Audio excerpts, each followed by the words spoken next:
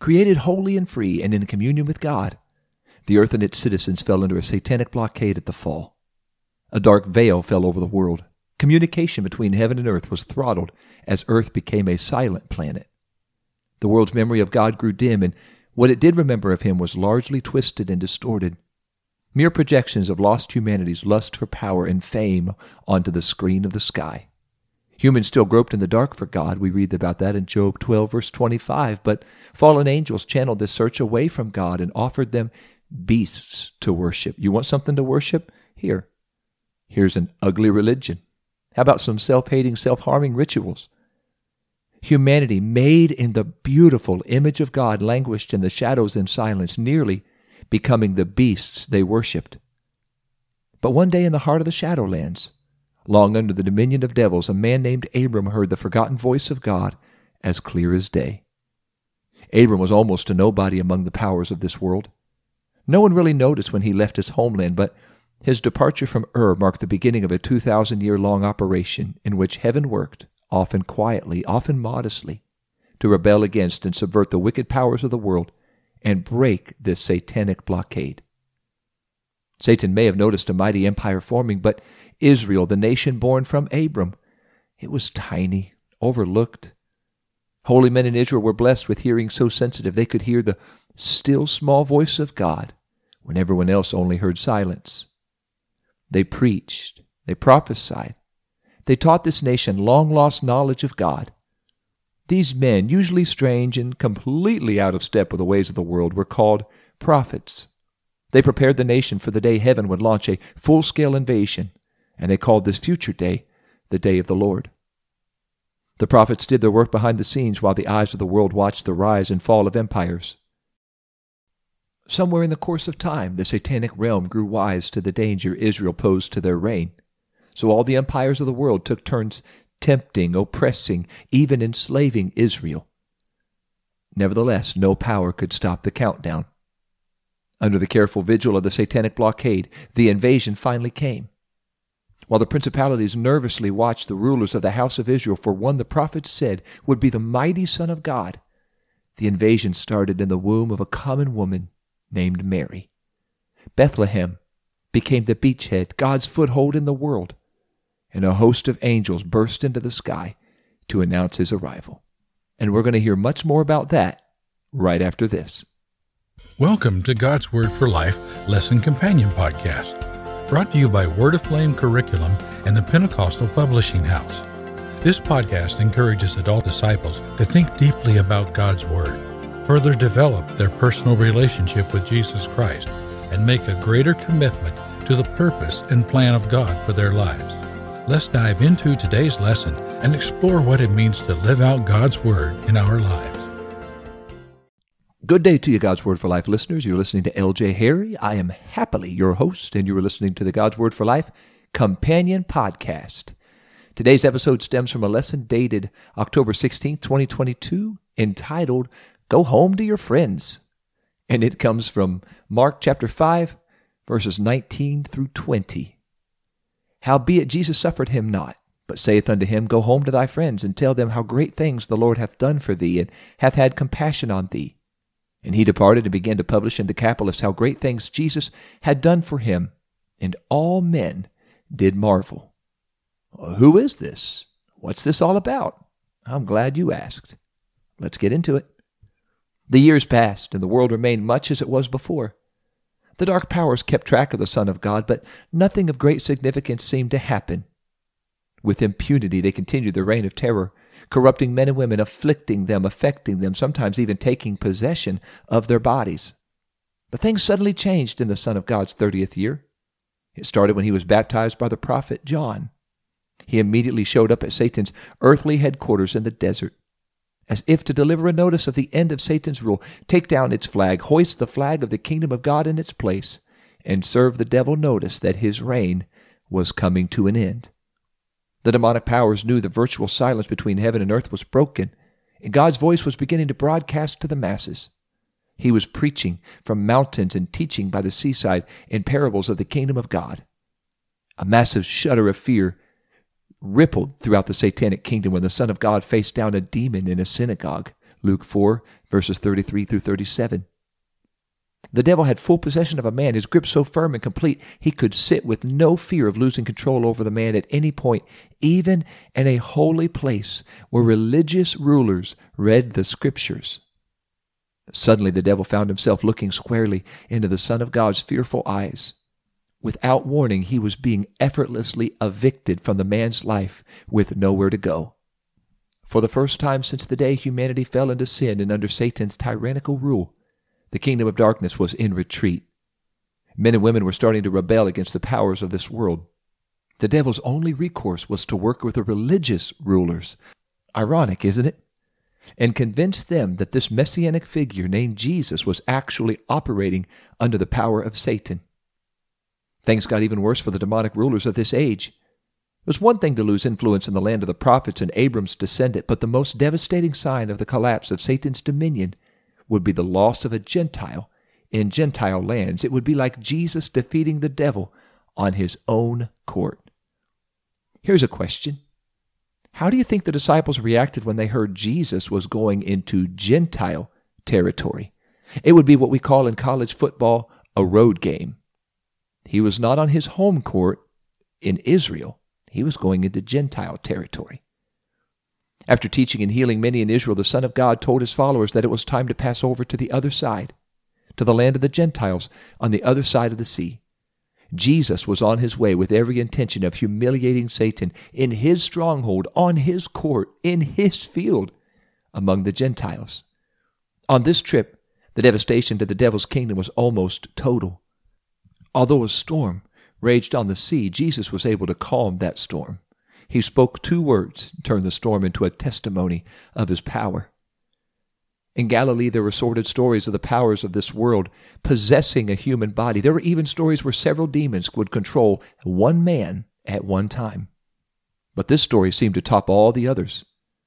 On the other side of Galilee was a man who served as a military camp for a legion of devils. A legion was somewhere from 2,000 to 5,000 soldiers. That's a lot of devils in one man. These weren't just any soldiers. They were highly skilled professional soldiers capable of taking out any opposition. And this legion of devils dragged this wretched man to the lowest state a man could experience. Sleep escaped him. He cried out night and day. He lived in nightmares. He cut himself severely, maybe to know whether he was even yet alive. He was so completely at the mercy of this expert demon special force that he could not answer in his own name. He sought shelter, but not from the rain or the wind or the elements. No, he lived in the tombs as one dead, seeking shelter from the living, shelter from the clean. But he was Legion's man. And as an example of his supernatural power, he was able to break metal chains. This was the demonic force, the satanic SEAL team, if you will, that the Son of God, weary from a full day of work, was coming after. Jesus was going straight for the jugular. The disciples and crowd would soon see if the Son of God could dispatch Legion, well, he could defeat anyone. Everyone was terrified of this man, but nobody could do anything about him. The people in town didn't feel safe with him anywhere near their homes. He was too strong for Gadara's strongest men. They tried to bind him with chains, but he snapped the chains like twigs. They tried to tame him, but he was untamable because he was possessed. The Gadarenes just wanted peace and quiet, but they could not ignore one piercing truth. This man was not an animal. He was a son.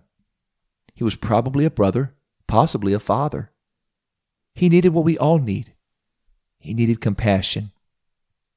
Let's have compassion on those who feel rejected in our world. Let's look for those who need somebody to notice them, to care for them.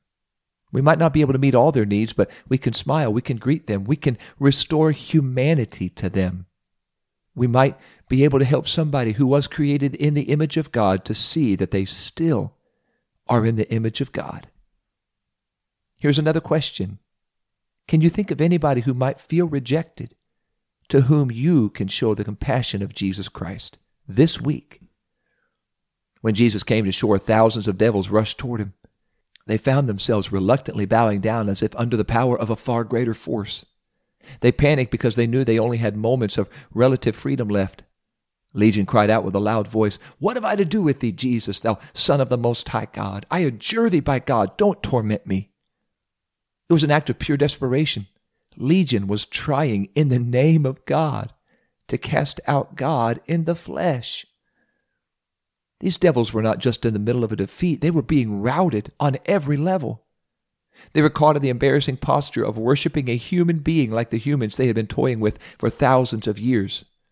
But this human was crowned with glory and honor and dominion. In the Garden of Eden, Adam was given dominion over everything, but he forfeited that dominion when he sinned. But Jesus sinlessly wielded that dominion Adam was created to wield. The demons even found themselves disparaging their own leader, Satan, by acknowledging that Jesus is the Son of the Most High God, not their leader. The figure standing before them was higher than the Lord they served, and the only source of hope for this demonic force was to retreat into a herd of pigs. Wow, how the mighty have fallen. This story betrays the confusion the demon-possessed man wrestled with. In one place he spoke, saying, I, me, and my, all singular pronouns, referring to himself, and then in the very same sentence he referred to himself in the plural. My name is Legion, for we are many. It seemed like the chaos and disorder in the Sea of Galilee just minutes ago were also in the possessed man. Satan's kingdom is a kingdom of disorder and chaos and confusion. When we learned in our last episode, the sea was often thought to be symbolic of chaos and disorder. And maybe that's one reason the demons asked Jesus to send them into the swine. Well, as soon as he did, they compelled the animals to take them right to the sea. One-way ticket to the sea, please. They could not abide in a state of God-ordained order. God was there, and he was there to restore order that he intended. And when the man who was possessed was freed, Scripture's next scene shows him sitting with Jesus, clothed, thankfully, and in his right mind. When he spoke after being set free, we see order restored. He speaks as one person. In Mark's gospel, being clothed or being naked is sometimes symbolic of how close or how distant people are from Jesus. Nakedness was associated with disorder, chaos, isolation. Clothed, well, that was associated with being in fellowship with God and other humanity. When the possessed man was far from Jesus, he was naked, or as they say in the South, he was naked. But when Jesus reclaimed him, he was clothed. His identity was lost and submerged beneath the identity of the enemy, who seeks to destroy human identity and dignity. But God gave us that dignity and humanity when he created us in his image. It's easy sometimes to think an individual becomes more distinct and unique in practicing sin, but in our sinfulness we are all dreadfully similar. All the sins, all the crimes, all the faults, they bear this tedious resemblance to one another all the world over.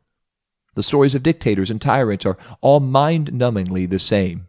When we sin, we fall into the same patterns and cycles of selfishness, suffering, despair, and we lose what makes us unique. That is, that we were created by God in his image. What about God's call on your life makes you unique and uniquely valuable? When Jesus comes into our lives, he reestablishes our identity. Thank God for that. The sins that once bound us took away the freedom of our will, chained us to addictions and destructive behavior. They no longer have the same power over us. We are free to become more fully ourselves, sons and daughters of God. The Apostle Paul spoke of being fully known once we stand face to face with Jesus, when our true identity is fully realized, when we are transformed in glory.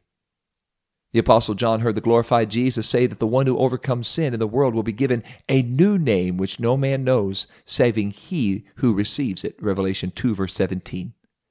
Our identity will be so completely unique that we will be given a new name shared only between us and Jesus. This freshly freed man was so thankful. He offered to follow Jesus from town to town. He wanted to be one of Jesus' disciples. But Jesus refused. He wouldn't allow him to go with him and his followers. Rather, Jesus commissioned him to go home to tell his friends what the Lord had done for him. Jesus had compassion on the man and expected that compassion to inspire him to testify to his friends and family of the goodness and the power of God. The demonic forces would not allow the man to speak, but Jesus commissioned him to speak, but he did not commandeer the man. The kingdom of the enemy and the kingdom of God are fundamentally different in their regard for human beings. The man had a very real testimony that God changed his life and his eternity, and God commissioned him to tell his story to the people who knew him best, because nobody knows us like our family. Nobody knows us like our friends. And nobody needs to hear our testimony like our family and our friends. Perhaps God gave you the job you have, not just so you could put food on your table, but perhaps people at your job know who you are now and who you used to be. And while they may not be able to figure out what happened to you or how, they need you to testify. Take the witness stand at work or at school or in the teller line and testify to your family and friends what you have seen God do in your life and others. Nothing testifies more powerfully of the power of God than our testimony. The man from Gadara was one of the first missionaries Jesus ever sent. And he didn't know theology. He had not been in a Sunday school class, but he could tell a story. And he did. And so must we. Today you can be part of God's great mission simply by sharing your testimony and telling others of God's great grace and great power. One more question. Who needs to hear your testimony? And how can you share your testimony with them this week? Okay, we wrap this up. Our lives are stories. And better yet, we place ourselves in a bigger story that was written before we even existed. When we came along, we became that story's latest edition. This story, the really big story, the story that everyone, including God, angels, and demons, take part in, this story gives us meaning and makes our lives intelligible. The story is the standard by which we judge the rightness or the wrongness of our actions. The story of Jesus we read in the Bible was only the start of the invasion of righteousness into sinfulness. It started in Judea, and then it spread into Samaria, and now we're bringing that invasion of heaven to the uttermost parts of the earth. Christ has empowered and commissioned us to continue the work He started. We are rebels against the high rulers of this world. We don't walk in the way of this world. In this story, there is no neutral. We are either for Jesus or against Him. Paul taught that the soldiers in the army of the Lord were once in darkness, but now are children of light. Ephesians 5, verse 8. When Scripture speaks in terms of children of light or darkness, it's referring to spiritual warfare, the two sides of a cosmic war. Baptism in the name of Jesus is not merely a symbolic token of the remission of our sins. It is spiritual warfare. It's a clear signal of whose side we're on.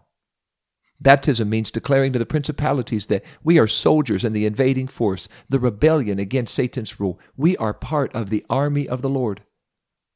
Jesus taught us to pray, "Our Father which art in heaven, hallowed be thy name."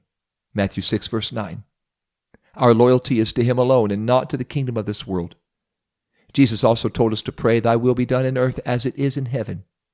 In other words, just as the rule of God is perfect in heaven, perfect order, perfect love, we are in the process of making that perfect rule reality right here in this world.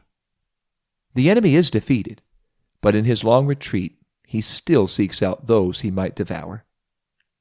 Let us never lose sight of the role the apostolic church plays. We must be careful lest we put ourselves into a story of our own making, imagining it to be better to be a hero in our own story than a servant in God's. In the end, there will only be one story, only one hero, only one people of God.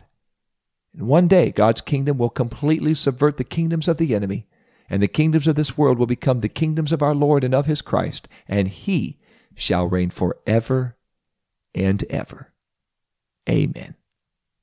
Let's pray for us to have confidence in God's power over evil, and then also for God to give us compassion for the rejected and share our story with those who desperately need to hear it. In Jesus' name, help us, Lord, to see You as You are. You're the Almighty God. You're the everlasting Father. You're the Prince of Peace. You are wonderful. You are Counselor. You are far greater than any demonic power or force in this world, far greater than any principality or any ruler of this world. We ask You today, God, give us that confidence and hope and trust in You that You are greater than anything we will face. And help us to have compassion and love those who this world has rejected, and help us to share our testimony with others who need to hear it. May we learn the lesson from this particular story, that our friends and family need to hear our testimony, and help us to be willing to share it with them, all for the glory of God. We pray these things in Jesus' name. Amen. Thanks so much, God's Word for Life listeners. Be sure to click subscribe, share, click the bell, click the like button, click the follow button, click the "oh yeah, this is cool" button. Whichever button you can find to click, go ahead and click it. Subscribe to this podcast and share it with others, and they will never miss an episode.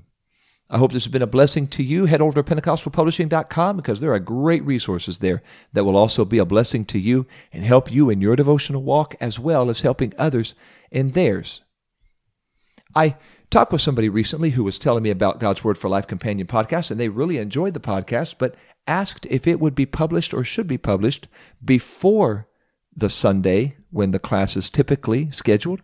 So to give them a little bit of a head start to hear the lesson before it's taught as a way of maybe helping them prepare. And I am all for it. If that is what would be better, more of a preview than a recap, I am all for it. I would like to hear from you. If you would please send a message to me on Facebook. You can find me the God's Word for Life Facebook page, and the link will be in the show notes. I would like to hear from you if you would like this to be published and each episode to drop on Saturday before the Sunday, or if you would rather it drop Monday after the Sunday and be more recap than preview. Let's see what you think, and we'll go from there. So I value your feedback and how this can be best used for the glory of God and the cause of discipleship. Next week, I want to share with you an episode called In Every Nation, and it's all in celebration of All Nations Sunday. I'm looking forward to sharing that with you next week, and always look forward to learning and living out God's Word for Life. Thank you for listening to God's Word for Life Lesson Companion Podcast, where together we explore what it means to live out God's Word in our lives. If you haven't yet, make sure to subscribe to this podcast. And if you are looking for other Bible study tools and resources to encourage you in your walk with God, visit us today at PentecostalPublishing.com.